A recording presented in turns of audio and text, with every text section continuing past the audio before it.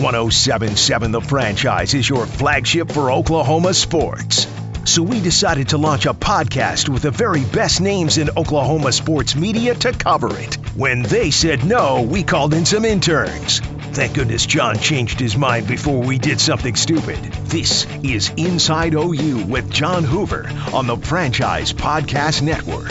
Everybody, welcome to another edition of the Inside OU podcast. This is Brady Trantham along with Mr. John Hoover via the computer machine. No Rufus Alexander this week. He is in transit right now on the way back home to Louisiana for what I assume is Thanksgiving. John, I keep forgetting that it's Thanksgiving this week because of just OU football at the end of the on Saturday, but Thunder basketball, of course. It's hard to keep track of normal human things when you're just stuck in the middle of the beat reporting duties.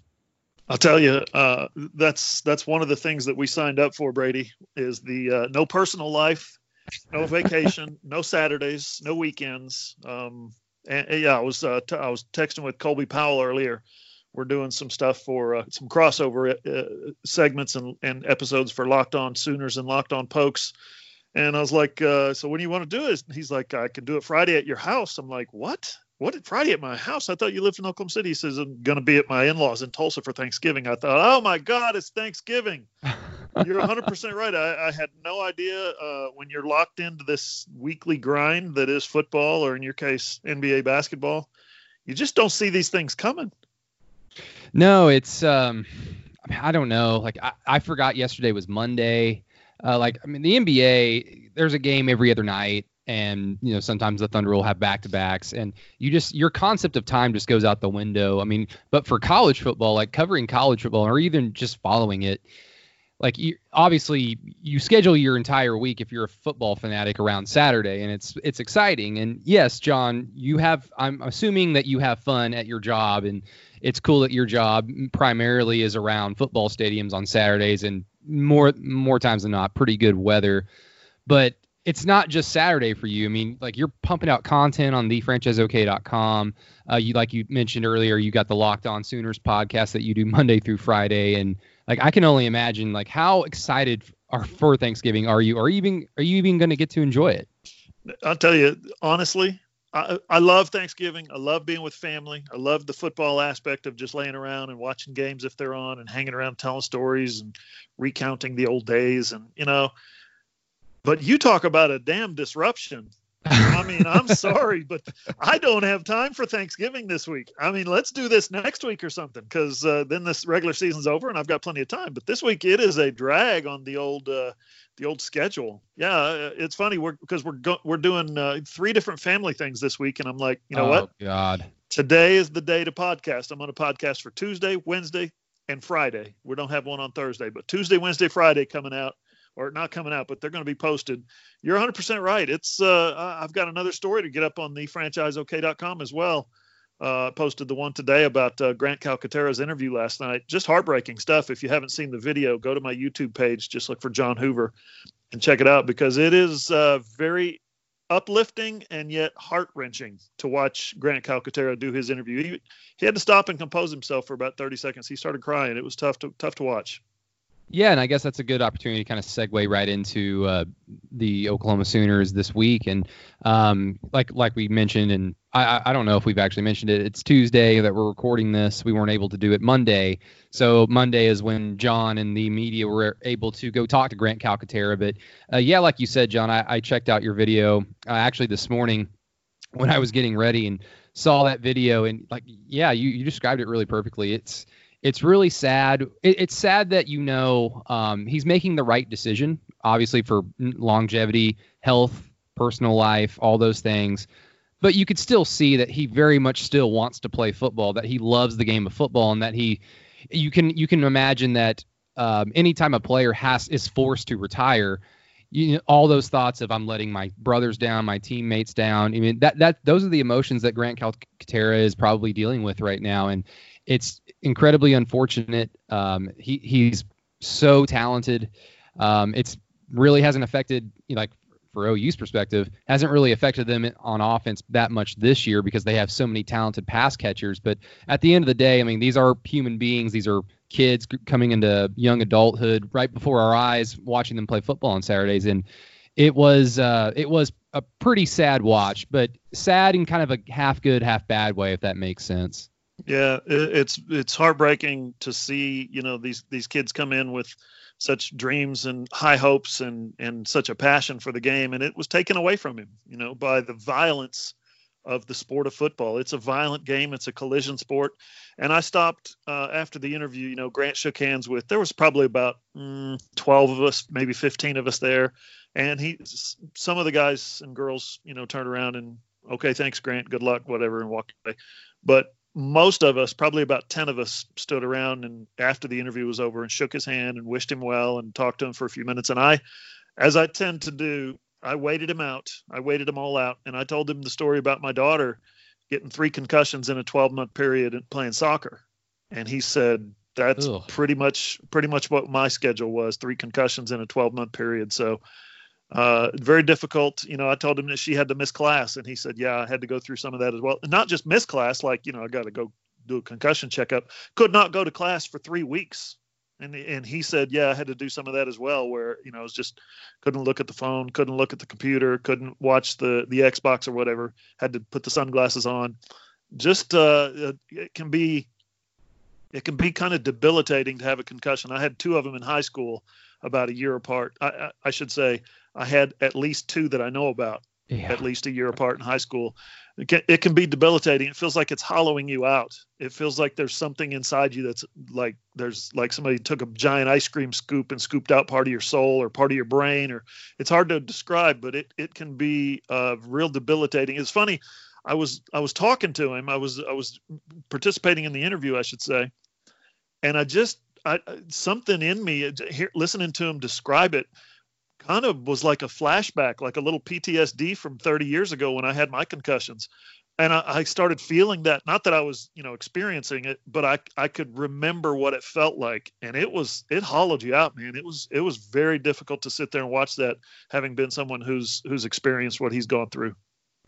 Yeah, I mean, no question. I mean, this is kind of what you sign up for when you are playing a sport like football. I mean, you're not always guaranteed to get a concussion or to get hurt, but I mean, that's the risk that's involved. And unfortunately for Grant, I mean, it wasn't his future. It just wasn't in his story to be told as he, graduates from Oklahoma and goes on with the rest of his life. And he said in that video that he released I can't remember, was it over the weekend or so, about how he wants to go back home to Southern California where he's from and go be a firefighter. And considering what's going on in Southern California right now, it's really, it was cool to hear that he has like a plan and that he's not just going to be drifting through life because there's a hole now. There's no more football. Maybe that was his whole goal from the time he was a kid to go play in the NFL. But it's good at least to see that he has a future in front of him. But yeah, I mean, you watch football, you cover football long enough, and you see stories like this every few years or so. And no matter what, it's always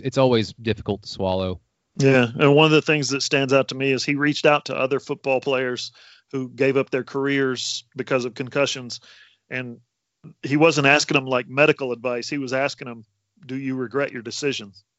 And they both told him, "No, I don't regret my decision. I've moved on with my life, and football's behind me now." So I think he's at peace with it, and I'm happy for him that at least in some respect he gets to go out on his own terms. He's still a young man. He's got a long, bright future ahead of him, and hopefully the concussions stay away. I know in my daughter's case, she still has a little headache from time to time, and she thinks it's definitely because of the series of concussions that she had. So hopefully those kind of level out, and hopefully they level out for Grant as well. Good God, soccer, calm down now. I know. Well, I mean, it's hard to segue from that because that's like real life. And now let's talk about silly football and how we get all. It's just Bedlam week. I mean, no big deal. And let's talk about silly football and how we get pissed off at old white guys when they make their little silly college football rankings and how embarrassingly bad they are. I mean, no, it is Bedlam week, as everybody is well aware. But let's touch on TCU just a little bit, John, because we didn't have a chance to meet up after the TCU game. What an odd game. And it's just another example of this team pretty much since the West Virginia game in week 7 or week 8, whenever that was, of not being able to put together 4 quarters of good football. And that's not to say that they need to, on defense, shut out their opponent and then on offense score a touchdown in 2 plays on every single drive. But good football through 4 quarters when you see it. OU has yet to do that since West Virginia. And it's really setting up for a bedlam game with Jalen Hurts, who has become very charitable this holiday season by giving the football away to his opponent. And oftentimes just because, like, he's not getting hit, he's just like, here you go, take it. I don't want it. And you going up against Oklahoma State with a backup quarterback in Drew Brown, and I know you were able to watch the OSU West Virginia game, John. Not very talented in terms of arm strength. This is setting up to be a bedlam game of, maybe the winning team scores in the 30s. Just because of the ineptitude of the offenses. And, I guess with the TCU game, John, it's so weird. Like, we've seen OU do this pretty much all year. They'll start quick. They'll get out to a 14-0, 17-0 lead, 21-0 in terms of the TCU game. And then the offense goes 3 and out because they're human and they'll make mistakes and the defenses will adjust. And then the defense might give up a touchdown. And then it just seems like the air gets let out of the building. It's like, oh God, here we go again. The defense is going to start giving up touchdowns. Well, in this instance, they didn't. The defense saved the day against TCU. And to me, John, it's brought up this thought that I've had over the last few weeks. And I don't mean to sound hot takes, but I'll just dive right into it.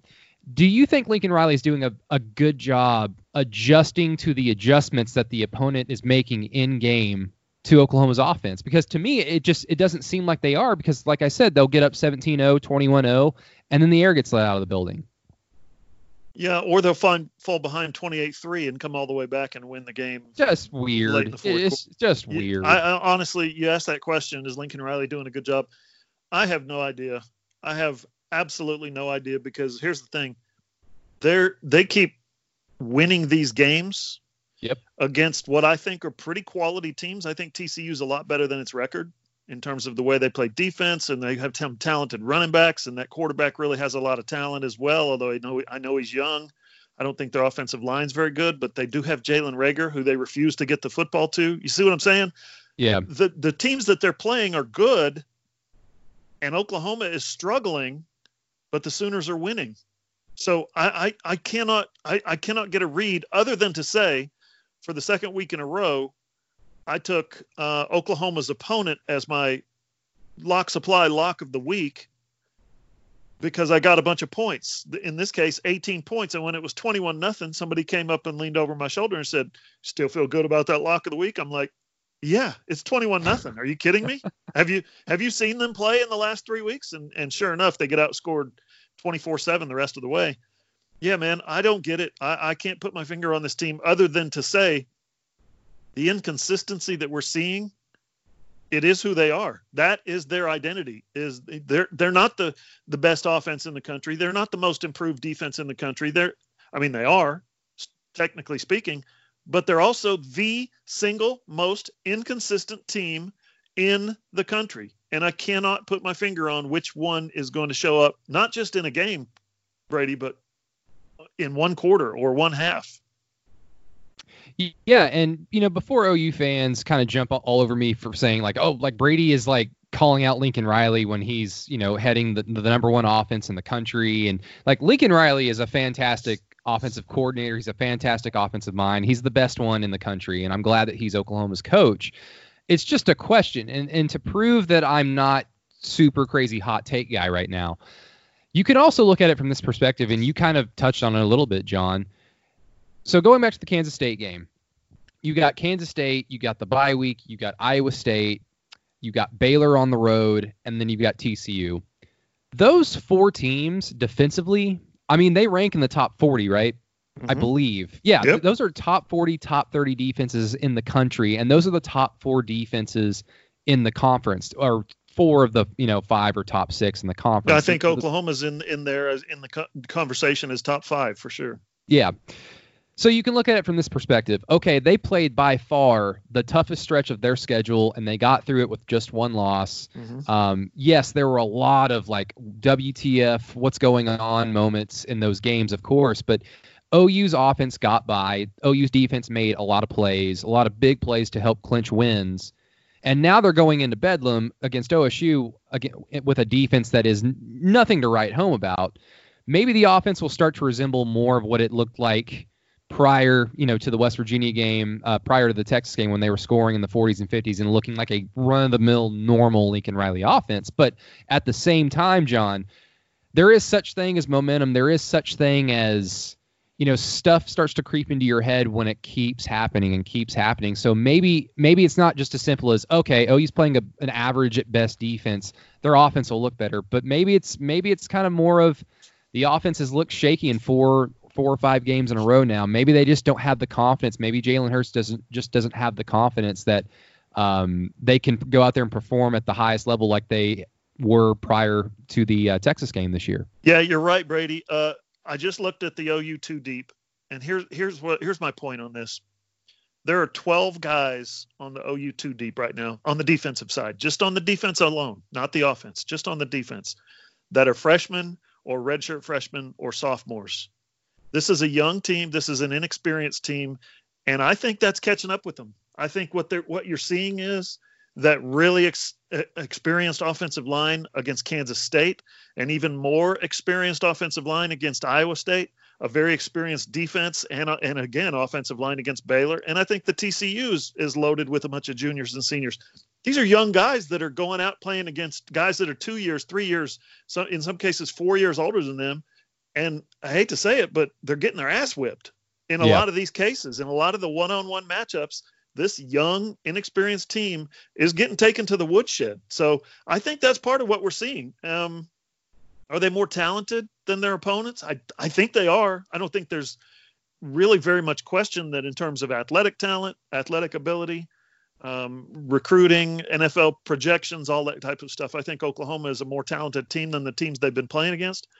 But in terms of game experience, actually being out there on a college football field, playing in intense situations, I think this team is still trying to find its way, and maybe it's a little bit of searching in the dark without a flashlight sometimes, because their head coach is 35 years old now, and he's in his third season as a head coach, and he's never done this before either. He's never as a head coach been backed into a corner 4 straight weeks.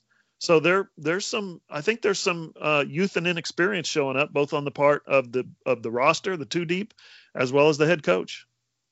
Yeah, and that's the other angle with this as well. Is I think a lot of people are excited about Kansas State's head coach Kleiman moving forward, but definitely out of those 4 games, those are 3 of the top coaches in this conference: Gary Patterson, Matt Campbell, Matt Rule. Those are 3 high quality coaches, not just in the conference, but you can put them up with about any other coaches in the bottom half of the best teams of the conference across the entire Power 5. So, OU has been tested in so many ways this year, and they've been pushed and pushed and pushed.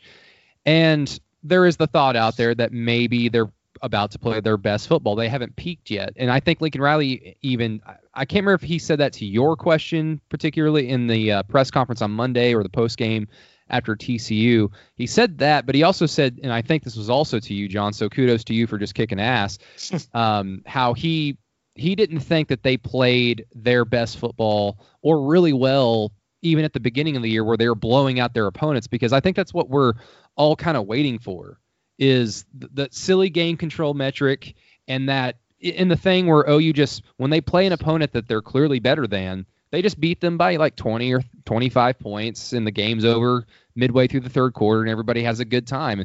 That hasn't really happened yet. And some people, I guess, are expecting that, they're about to peak right now at the right time, whereas previous OU teams would peak in late October all the way into November, and then they would fall off in the bowl game or the playoff game. So, I mean, it's so hard to tell where this team is because of what you just said about their identity. It's inconsistent. So I really don't know what to expect. Yeah. And the whole thing about, playing Houston and you're up in the fourth quarter, or you're, having a good time on the bench against South Dakota, or you're out in the San Gabriel Mountains in the sunset and you're enjoying the scenery out at UCLA, or you open the conference season with a rebuilding Texas Tech team, and then you go to Kansas, and then you go to a Texas team that is just completely continues to tumble into oblivion. And then you go to West Virginia, and you're blowing all these teams out, except for Texas, of course. But you for the most part, you're blowing all these teams out. You certainly could have and should have blown Texas out. But then you start getting into fistfights in the fourth quarter, and guys who haven't really been playing the fourth quarter are having to play. And they're not only having to play, they're having to make winning plays or game-deciding plays. Yeah, I think this team is growing up really before our eyes. I think you know me. I'm not one to sit here and toot the company horn or wave the crimson and cream pom poms or anything. I think that's it's my just job. I think it's just part of the phenomenon of where this team is, what this team's identity is, that they are literally growing up every week right before our eyes. Yeah, and that's the hope, is that they're growing, and these plays that they're making to win games are going to become more and more routine. It certainly looked that way against TCU, because it seemed like every time, John, that the defense had to make either a stop, force a punt, or get a turnover, they did exactly that. Mm-hmm. And the defense is certainly trending upwards. And it kind of reminds me, and I don't know if we've been able to talk about it on this podcast or not, but if I've already said this, I apologize, but it still applies, because we still are trying to figure out what this team is. I think it's incredibly important to remember that this is technically a rebuilding season for Oklahoma. Cliff Brunn of the AP and I actually had a conversation about this about 2 weeks ago, right before a Thunder game. And he kind of opened my eyes, and it's really simple. And I'm surprised I never really even gave much thought to this before he started telling me, but You say these things about just some random school out there. New defensive coordinator, new quarterback after losing 2 Heisman Trophy winners, a new offensive line. What type of team is that? You would say probably a rebuilding team that's going to win 9 games if they're lucky, right? Yeah, well, I was thinking 8-4, sure. Yeah, this is the Oklahoma Sooners. New defensive coordinator, Alex Grinch, brand new offensive line outside of Creed Humphrey. And while their quarterback is brand new and not accustomed to the system, it is Jalen Hurts. So, I mean, it could always be worse. You got fortunate in that department. But when you think of it that way, it really, I think, helps paint a better perspective of what this team is. If you're really sitting there trying to decide, like, what is this Oklahoma Sooner team in comparison to previous teams that you've seen, it's a rebuilding team. It's like those Bob Stoops teams that would go 8-4, 8-5, except they have Lincoln Riley. They've got a lot of great talent that has been in this system for some years, like in CeeDee Lamb, Kennedy Brooks, Creed Humphrey. And then they're fortunate in that they got Jalen Hurts, like I said. But at the same time, it's still a rebuilding year. You're relying on a lot of new guys, a lot of young, inexperienced guys to make those winning plays that you said, John. And it's going to bring about some up and down results. Fortunately for Oklahoma, the ultimate results have been great. They've won the majority of their games. They're 10-1. They booked a ticket to the Big 12 championship, and now they head into Bedlam with the opportunity to make it that much more likely that they could possibly get back into the playoff picture if they beat OSU and then beat Baylor if they are 10 or 11-1, maybe in the top 10. Who knows? But if you think of it that way, John, like, to me, it makes me feel a little bit more comfortable going into Bedlam for whatever reason. It's a rebuilding team. They are what they are. Mm-hmm. They're incredibly talented. They have a high ceiling, but they have a pretty low floor in the short term. Yeah, you're right. This is a transition year, and we all thought it was going to be a transition year. Remember the whole thing about, gosh, is Oklahoma going to be able to win the Big 12 this year, or is this the year Texas is back? That was the preseason narrative, and that was the preseason question. It was such an innocent time, John, when Texas was back. Back before we knew what Texas was, but I think before we knew what Oklahoma was, right? So yeah. you have to take that for, with a grain of salt, I guess.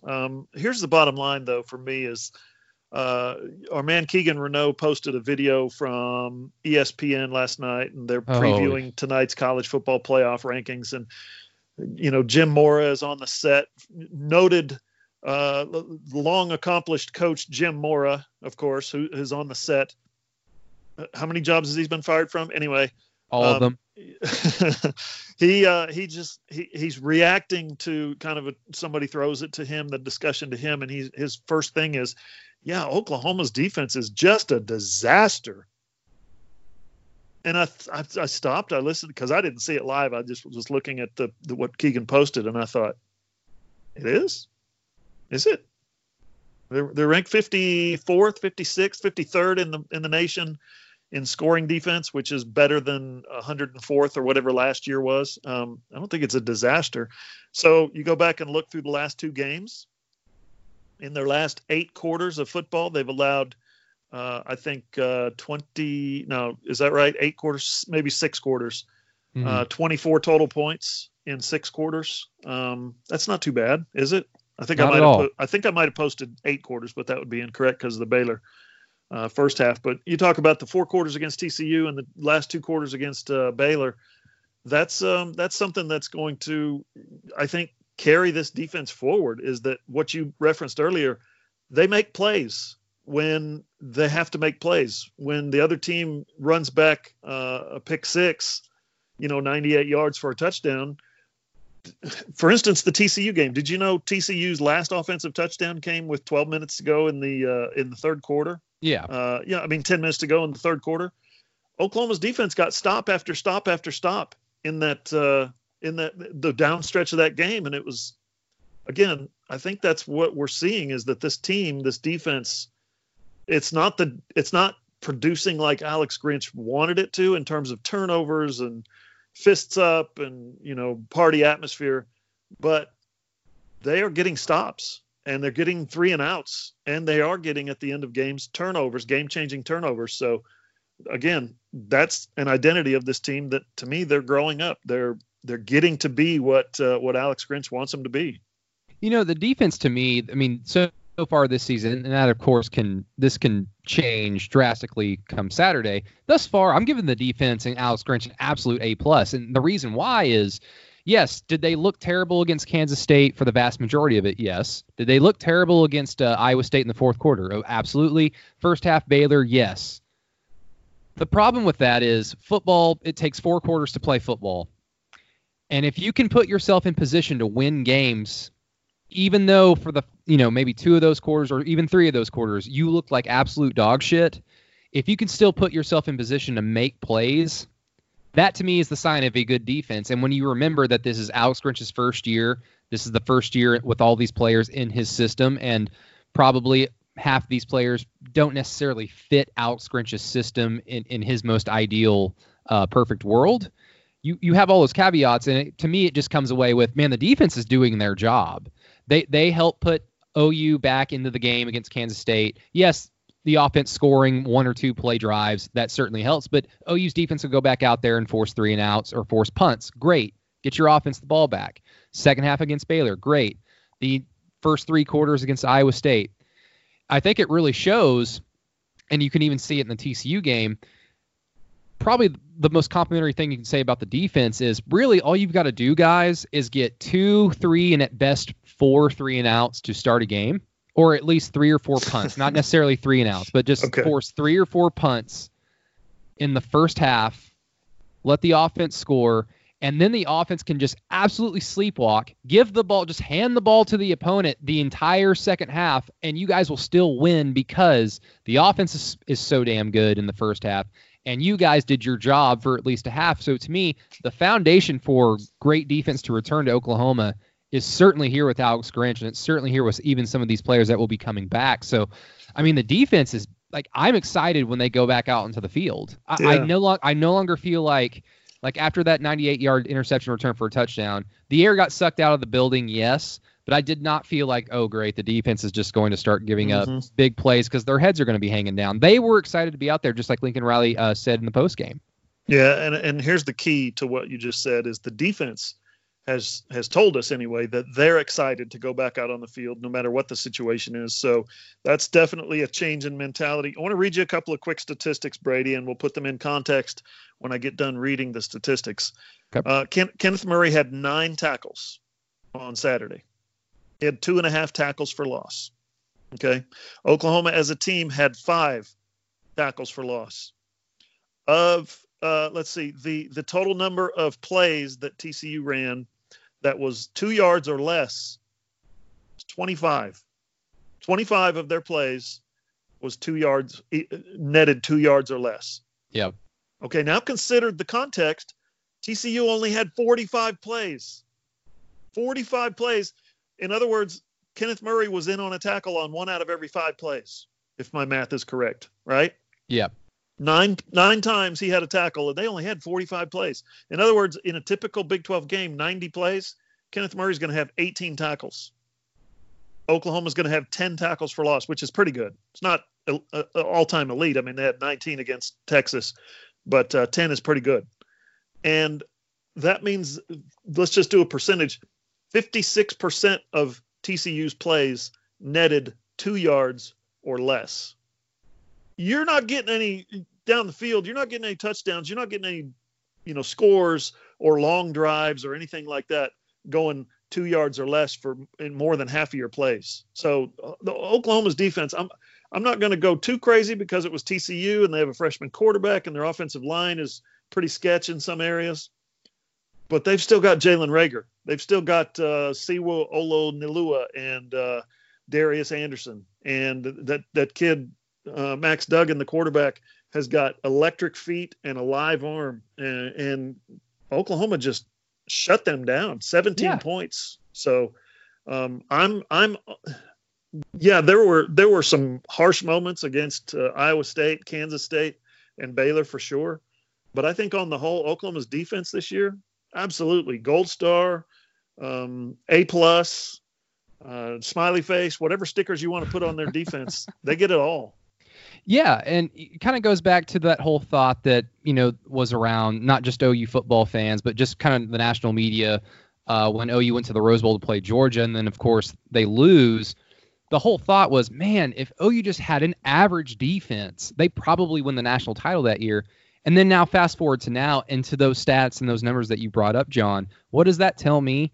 The defense is slowly but surely just making 2 or 3 maybe extra plays a game, in comparison to the last 2 years on an average scale. Oh, compared to the last 2 or 3 years, I'd say it's 6 or 8 plays per game. 6 or 8 plays, okay. All that means. Mm-hmm. Oh, go ahead. No, I was going to say they're making plays, not just the game-winning, game-changing plays at the end, but they're making plays that make a difference, like that Trey Brown tackle of Max Duggan on the speed option. Yeah, that was a great tackle. He had to leave his man. He's thinking, okay, this is going to be a pass. Oh, no, their speed option. He went out there and he made that tackle with all the confidence. And this is Trey Brown, who has been, tackling deficient at times in his career. That's what I'm getting at, is they're making small plays that in 2018 and 2017, those were big plays for the offense. They're small plays now for the OU defense, but those were big plays for the opposing team's offense in previous years. Yeah, and that's what it tells me is, like, it was true that's how close OU was. They just needed a defense that could make a handful, like less than 10 additional plays a game. Yep. And not interceptions, not forcing turnovers, not big time sacks for like a 20-yard loss, but just, instead of it being a 6 to 7 yard run or a 4 to 5 yard run, 2 yards, 1 yard. If those defenses could just do that, OU would probably have another national championship in their trophy room. And that's the foundation that Alex Grinch is setting right now. Now the hope is, in the short term, of course, you do have a realistic shot at the playoff, John. And I guess we can kind of segue into what Bedlam means, what the Big 12 championship means, because OU is, it's confirmed that OU and Baylor will be playing 2 weeks from now. And then the Big 12 confirmed that yesterday, by the way. Did you see that on their social media accounts?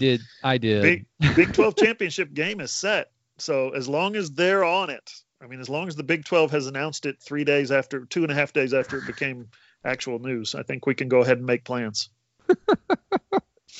This conference is so silly. But they forgot. Yeah. I guess they forgot on Saturday. Oh, crap. We got to put something out there. To them, I guess I would assume they think it's just basketball season. Like, oh, okay. But of course, the college football rankings will come out later tonight, and I'm pretty sure I'll be glued to the TV and getting ready to scream obscenities and all those great things. But I guess around college football, John, Saturday was a perfect day for OU. Like, did it give a lot of OU fans, heartburn and anxiety? Sure, because OU won a nail biter against an average team.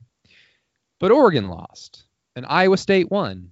and Baylor dominated Texas, and Oklahoma State won. So many good things happened. I mean, the only thing that was missing was our old good friend DeMarco Murray and his Arizona Wildcats beating Utah. But the way it looks like it should play out, if everybody just wins like they're supposed to at this point, it really looks like, John, that a few weeks ago, I sat here on this podcast and said, I don't think OU's a playoff team. It really looks like now that if they beat OSU, they beat Baylor, and it comes down to the committee deciding between OU and Utah, with their best win being against a 2-loss Oregon team and maybe an average USC team who shouldn't be ranked, but they're just ranked just because. And that's another conversation. If they're going to pick between OU and Utah, I'm sorry. Like, call me biased, but OU, I mean, they'll pick OU. I'm not going to sit here and say that OU is better than Utah because I love Utah's team. I love their defense, but I'd be hard-pressed to see a scenario where a committee picks Utah over Oklahoma and Jalen Hurts. Yeah, a couple things. Oklahoma was ranked 9th last week in the playoff rankings, and another team, Penn State, number 8, also lost. Penn to State Ohio lost State as well. Yeah. So that takes them out of the conversation as well. They now have 2 losses. I'm with you on Utah's defense. I have watched them play 3 times this year, including their loss to USC. They were bad. And their defense is legit. I heard somebody saying on a national podcast, I think it was Pete Thamel on the Yahoo Sports podcast, he was talking to an NFL scout, and the NFL scout told him that in past years you might see a guy who intrigues you on the Utah defense, kind of like you might see a guy who stands out, really jumps out on film at you, like on the Boise State defense or something like that, on the front 7 or the D line. Yeah. And he said that the scout told him that Utah is loaded with NFL guys up front on their defense this year. Loaded. Kyle Whittingham's a good coach. He's a good coach. And their defense is absolutely legit. It's probably one of the top 5 defenses in the country.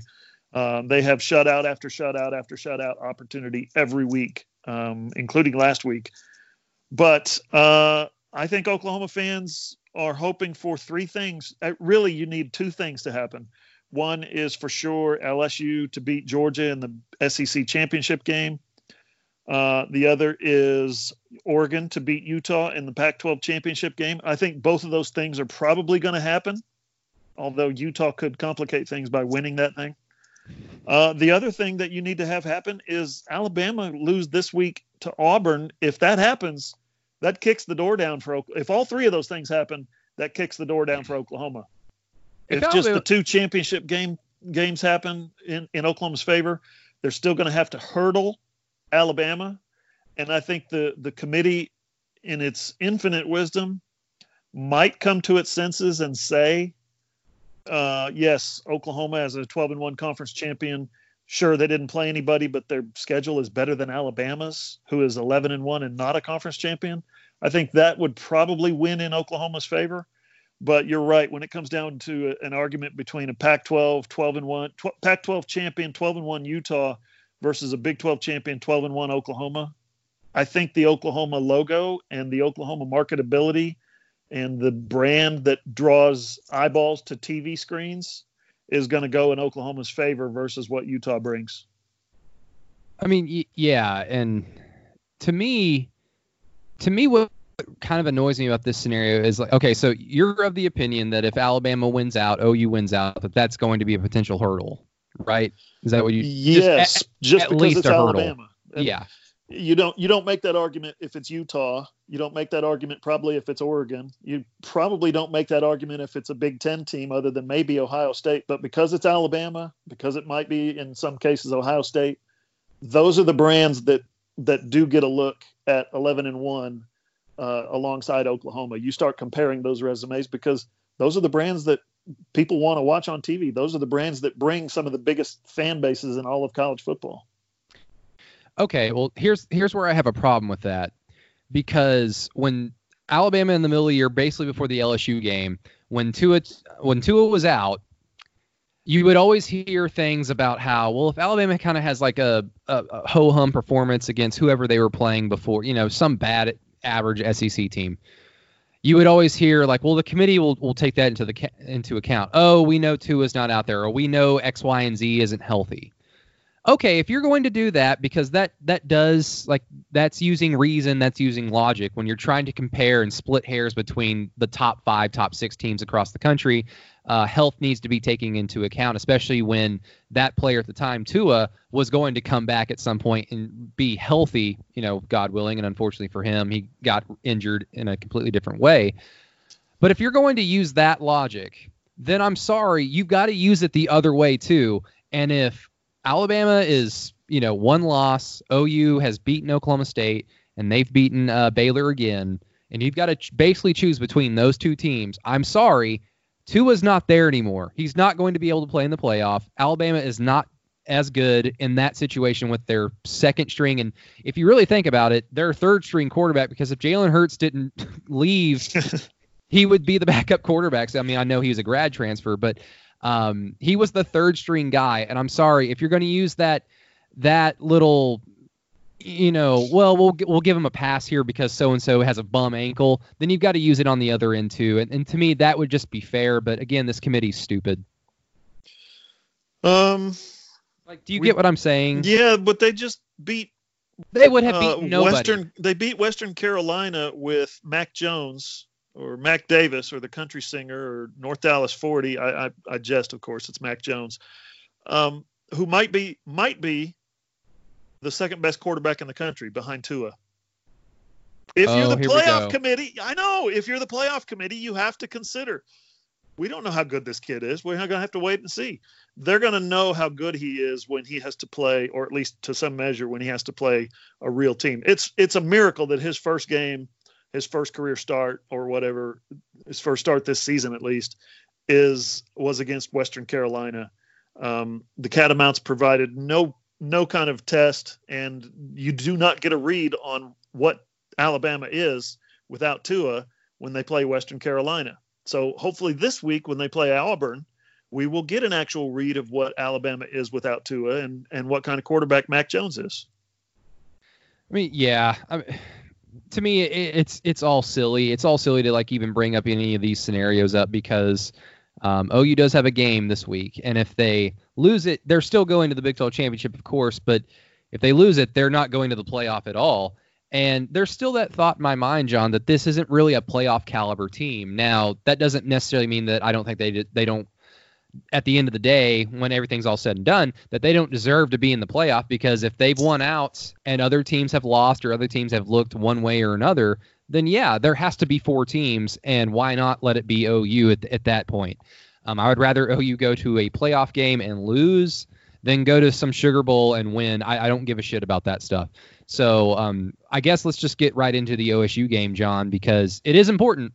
It's a rivalry game. It's Bedlam on the road. It's another test for Oklahoma to at least show that maybe they're not inconsistent, and maybe their inconsistency was just a product of what we just talked about earlier on the show about it being really a tough stretch of the schedule that I think we were all kind of frankly surprised about, because there's new coaching, there's young coaching, new teams that weren't good last year like Baylor and Kansas State are pretty darn good this year now. So that's the thought. That's the thought going into Bedlam, that maybe OU's talent will win out and win the day, and to a point where they can just pull away at some point. But it's Bedlam. It's in Stillwater, and I know historically OU technically has more success in Stillwater than they do in Norman, but crazy things happen, John. It's a rivalry game. I'm not expecting a high-flying, high-powered offensive shootout like we've seen in Stillwater over the last few years, but I am expecting some weird things, and hopefully that doesn't mean Jalen Hurts putting the ball on the ground anymore. Yeah, no, I'm with you on that.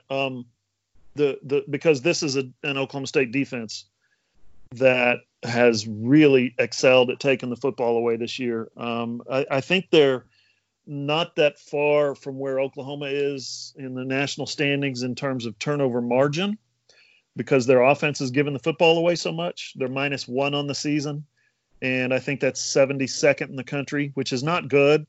But Oklahoma in turnover margin is 116th. And that is unfortunately for Jalen Hurts and Kenneth Murray and all those guys, it's a 2-pronged sword. because they're not getting takeaways on defense and they're giving them away on offense. 116th in the country in turnover margin is just atrocious. The takeaways are one thing, but when you're giving the football away at the rate that Oklahoma is, that's got to be disconcerting when you go up against a team like Oklahoma State that three straight weeks going into the West Virginia game, they had 3 interceptions in each game. This is a ball hawking team. Their secondary, when the season started, we looked at Oklahoma State's roster. We looked at their secondary and said, that's the team strength. Those DBs are the team strength. They're rebuilding up front, and Bundage hasn't played all year. The front 7 has been a challenge for Jim Knowles in that defense. But boy, those guys in the secondary, they sure are experienced. They sure can play. And that has come to fruition this season. Those guys are ball hawks. They take the football away. And Jalen Hurts and Lincoln Riley, for that matter, better be on their P's and Q's when it comes to ball security. And I would not be surprised if Oklahoma tries. I don't know if they're going to be successful, but this is what I would do if I were Lincoln Riley. Whatever they did against in the second half against TCU, where Jalen Hurts had 173 yards rushing for the game, and Kennedy Brooks had 149 yards rushing for the game, and the two of them combined for 53 carries, I think. Yep. That's what you got to do against this Oklahoma State team. The ball's going to be cold and slick. I don't think it's going to be wet, but I do think it's going to be windy, and that's going to make a difference on where that football goes and who catches it. So my suspicion would be for this game that Oklahoma really tries to slow the tempo, grind it out. I mean, they're not afraid of Oklahoma State, but in terms of more than 20 to 25 passes, I think that would be foolish. I think Oklahoma wins this game by running the football like they did last week. Seeing as much as I want to say, like you just said, the strength of Oklahoma State's defense are their defensive backs. So what do? Okay, run the football. Well, I don't know if you saw this, John. I know you did. But Mike Gundy is fully aware of that.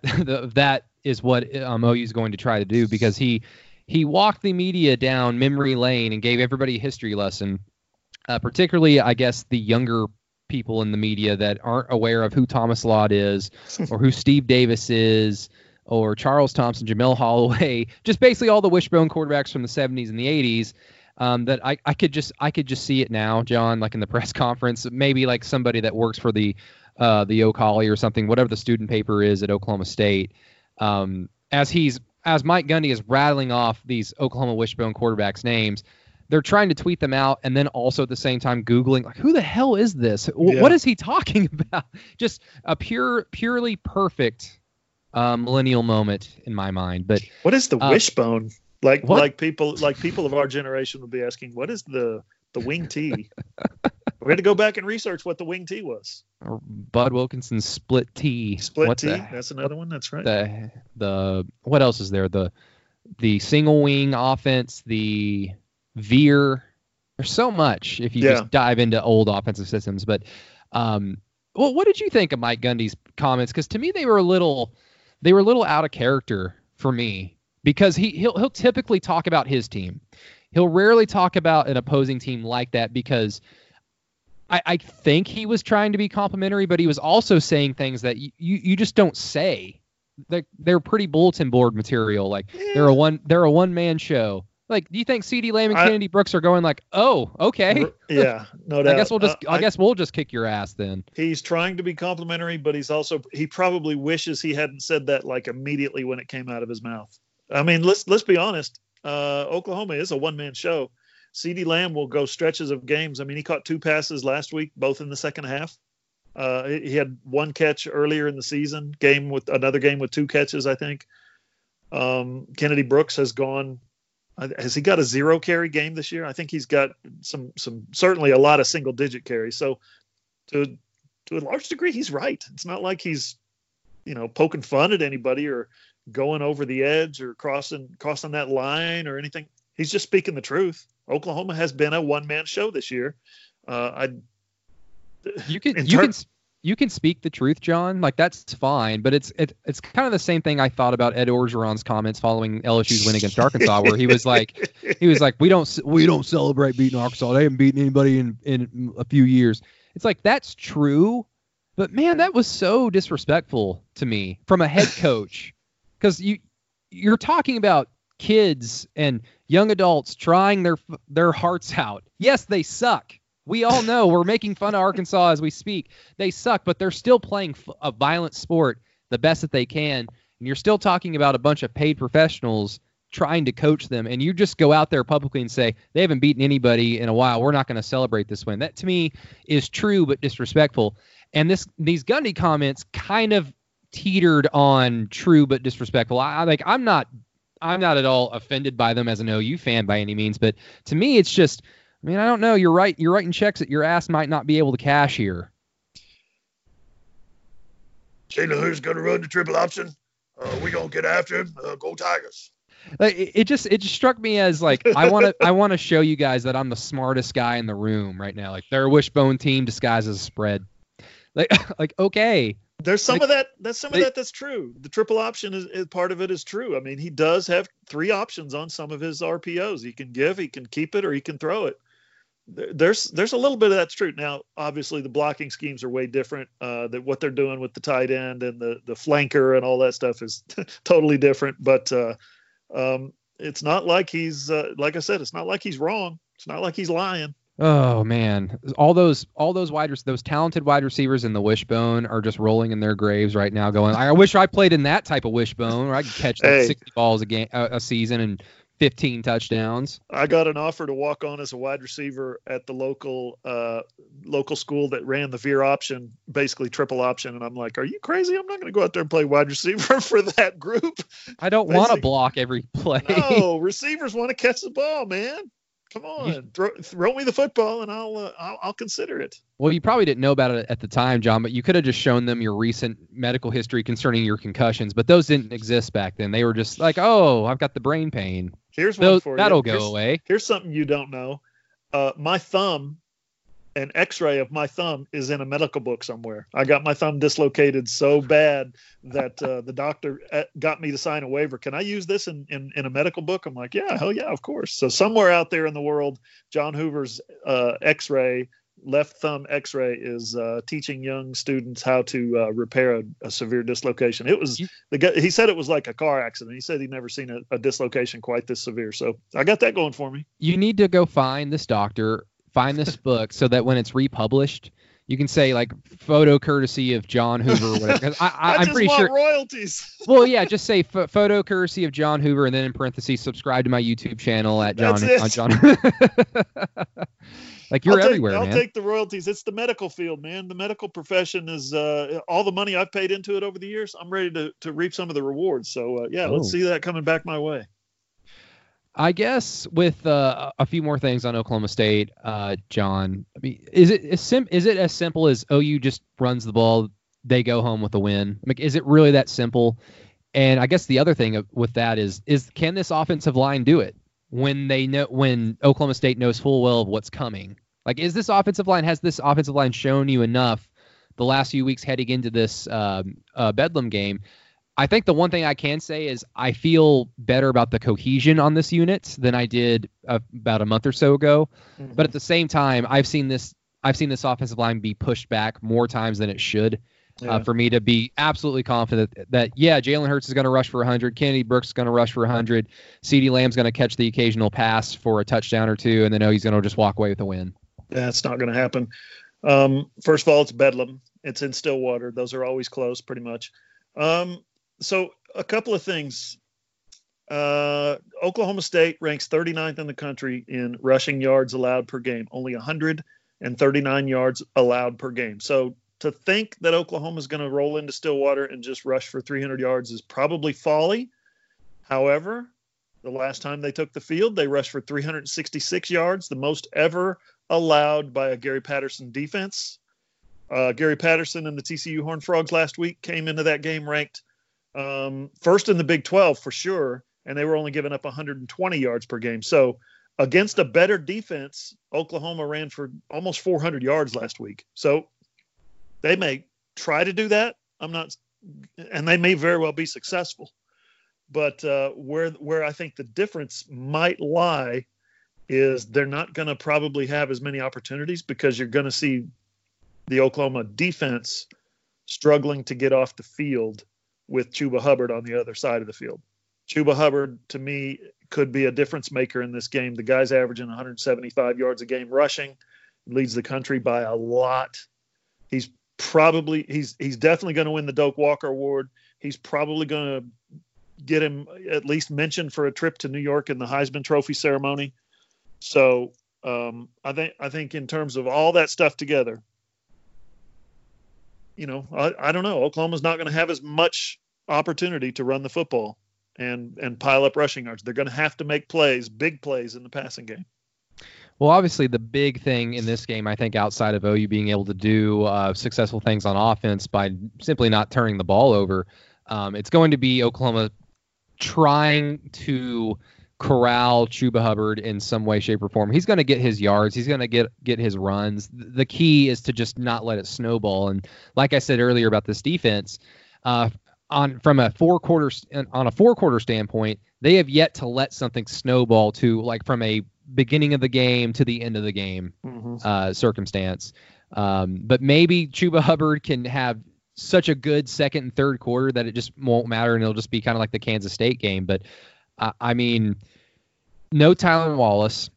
We've got Drew Brown, who has some questionable arm strength anyway. I believe he averaged 4 yards of completion against West Virginia. Like, just basically he was throwing sideways all game. And what does that tell you? It's just like Sam Ehlinger. He's not either the coaching or the quarterback is not confident that they can make the throws necessary downfield to beat you. So yeah. Drew Brown hasn't played in 2 years, so I'll give him a pass for trying to get his feet under him.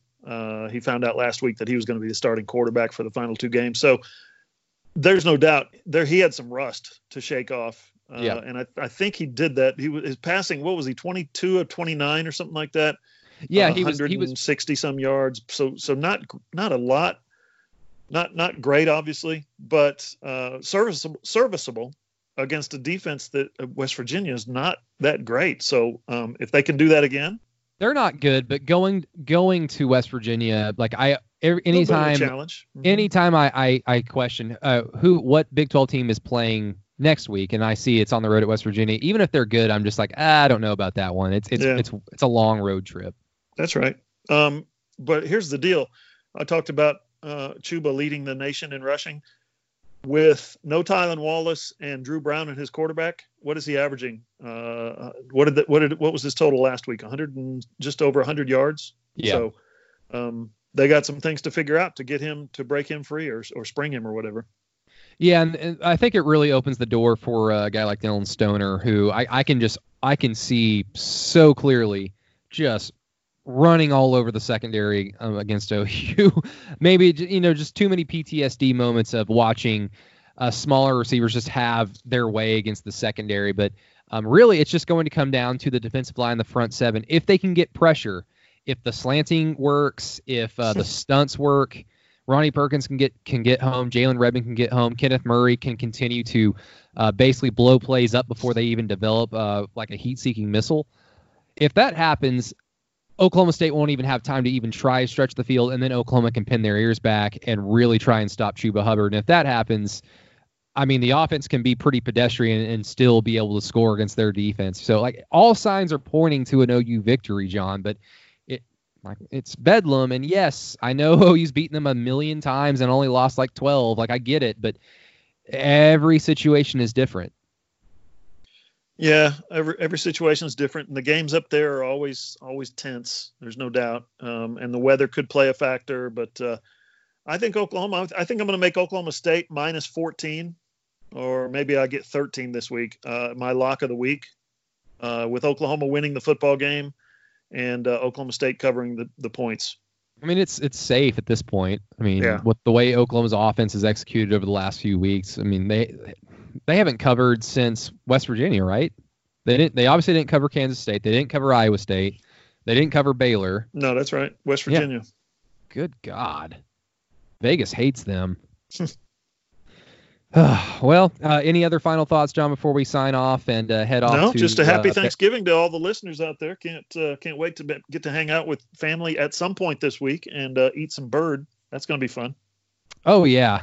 Actually, I do want to give a shout out to, and I love saying this website out loud.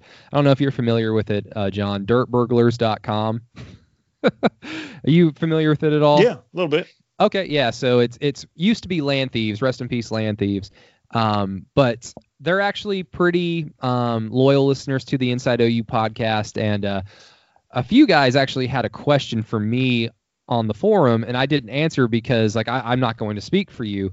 I believe it was a user by the name of JR's Barbecue or JR's BBQ. It might have been Stinger. What's up, OU Cub? I know you're listening. Shout out to all you guys. But after the Iowa State game, you had mentioned, I guess, some post-game questions you asked Lincoln Riley, and these posters are like, how come Lincoln Riley doesn't seem to like John Hoover? Like he'll answer questions from other people in this tone, and then John asks him a question, and he's just like, I don't know. And my initial reaction is, well, John's the guy who holds everybody accountable in terms of the OU coaching staff. And so maybe Lincoln's just like, oh, God, I've got to answer to this guy. But I would just assume Lincoln was probably tired at that time and probably thanking God that Brock Purdy didn't see the tight end underneath on the 2-point conversion, who was wide the hell open, and he threw to the other guy. But, I don't know. How would you answer that question, John? Well, I came home I came home late that night, and the next day I told my wife, I said, 2.5 years in, the Lincoln Riley was finally rude to me. And she looked at me and I said, I'm kidding. He wasn't rude to me. I said, but he did for the first time in 3 years of doing this now, he did interrupt my question, which I've always applauded him for not interrupting anybody's question. Okay. So, and maybe it was taking me too long to ask the question, but I don't think it's a John Hoover thing, like it was with Bob Stoops. I think Lincoln just kind of sensed that, that's not the question I want to answer. That's not where I want this to go. So I'm going to jump in and say, give him my answer. So no, I caught that too. But I will say this: if you have other empirical evidence out there that Lincoln Riley takes a different tone with my questions than he does with everybody else's question, I'll listen, but I don't think that's true. I think regardless of what is asked, now keep in mind that night was a stressful night. He had just been through some stuff, and he was not willing to sit and listen to some stupid sports writer ask a question. So I'll give him a pass on that one. There's no doubt, but I've been also kind of monitoring ever since then.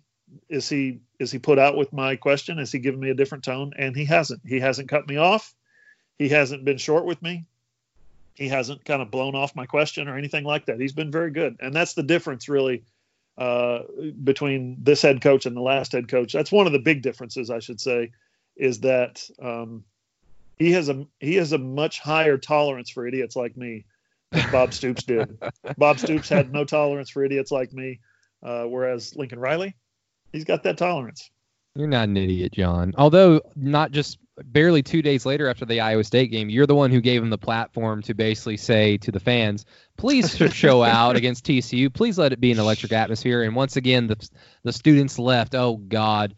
And really quick, I get the sense that Lincoln likes me. I'll just leave it at that. Okay, that's good to know. Lincoln Riley, fan of the Inside OU podcast. Really quick, is it just me? Does Lincoln Riley want 2:30 kickoffs? Yes. Did he have a little sass in his voice on that one, or what? Yeah, we don't know what 2:30 kickoffs are around here, so look, I love 2:30 kickoffs, and I don't give a damn that they're not nationally televised. It's Oklahoma. If Oklahoma is on at 4:30 in the morning, people are going to tune in. There will be eyes on the TV set that aren't just OU fans. People tune in to Oklahoma football because they mean something in the grand scheme of things in college football. So come on, give us some 2:30 games. Lincoln Riley wants one. Not going to happen this year. Nope. You lose, and you're either going to play 11 or 7, and that's just where we're going to have it. John, thank you so much for jumping on today, and go have a happy Thanksgiving this week. All right, Brady, you too, man. Thanks. Everybody, thank you so much for listening to the Inside OU podcast once again. The numbers are still growing really strong and much stronger. Hopefully we can ride that momentum into past Bedlam, into the Big 12 championship game. And then maybe if all throughout December, we'll get ready for a playoff game. I don't know how we'll do the podcast in December while OU's off for 3 or 4 weeks, but I'm sure we'll figure something out. But for Mr. John Hoover, this is Brady Trantham. Happy Thanksgiving, everybody. Thank you for listening, and we'll talk to you guys later. Listen to Brady Trantham Saturdays from 10 a.m. to 12 p.m. on 107.7 The Franchise and 107.9 The Franchise Tulsa. Follow him on Twitter at Brady Does Sports. Catch all of John Hoover's work at thefranchiseok.com. Follow him on Twitter at John E. Hoover, and be sure to catch all of his radio call-ins throughout the week on 107.7 The Franchise and 107.9 The Franchise Tulsa. Subscribe, rate, and review all the podcasts in the Franchise Podcast Network. The Sam Mays Podcast, All In, Inside OU, OKC 82, and Intimate with TV's Jerry can be found in all the places you listen to your podcasts. Seriously, just subscribe. You don't even have to listen.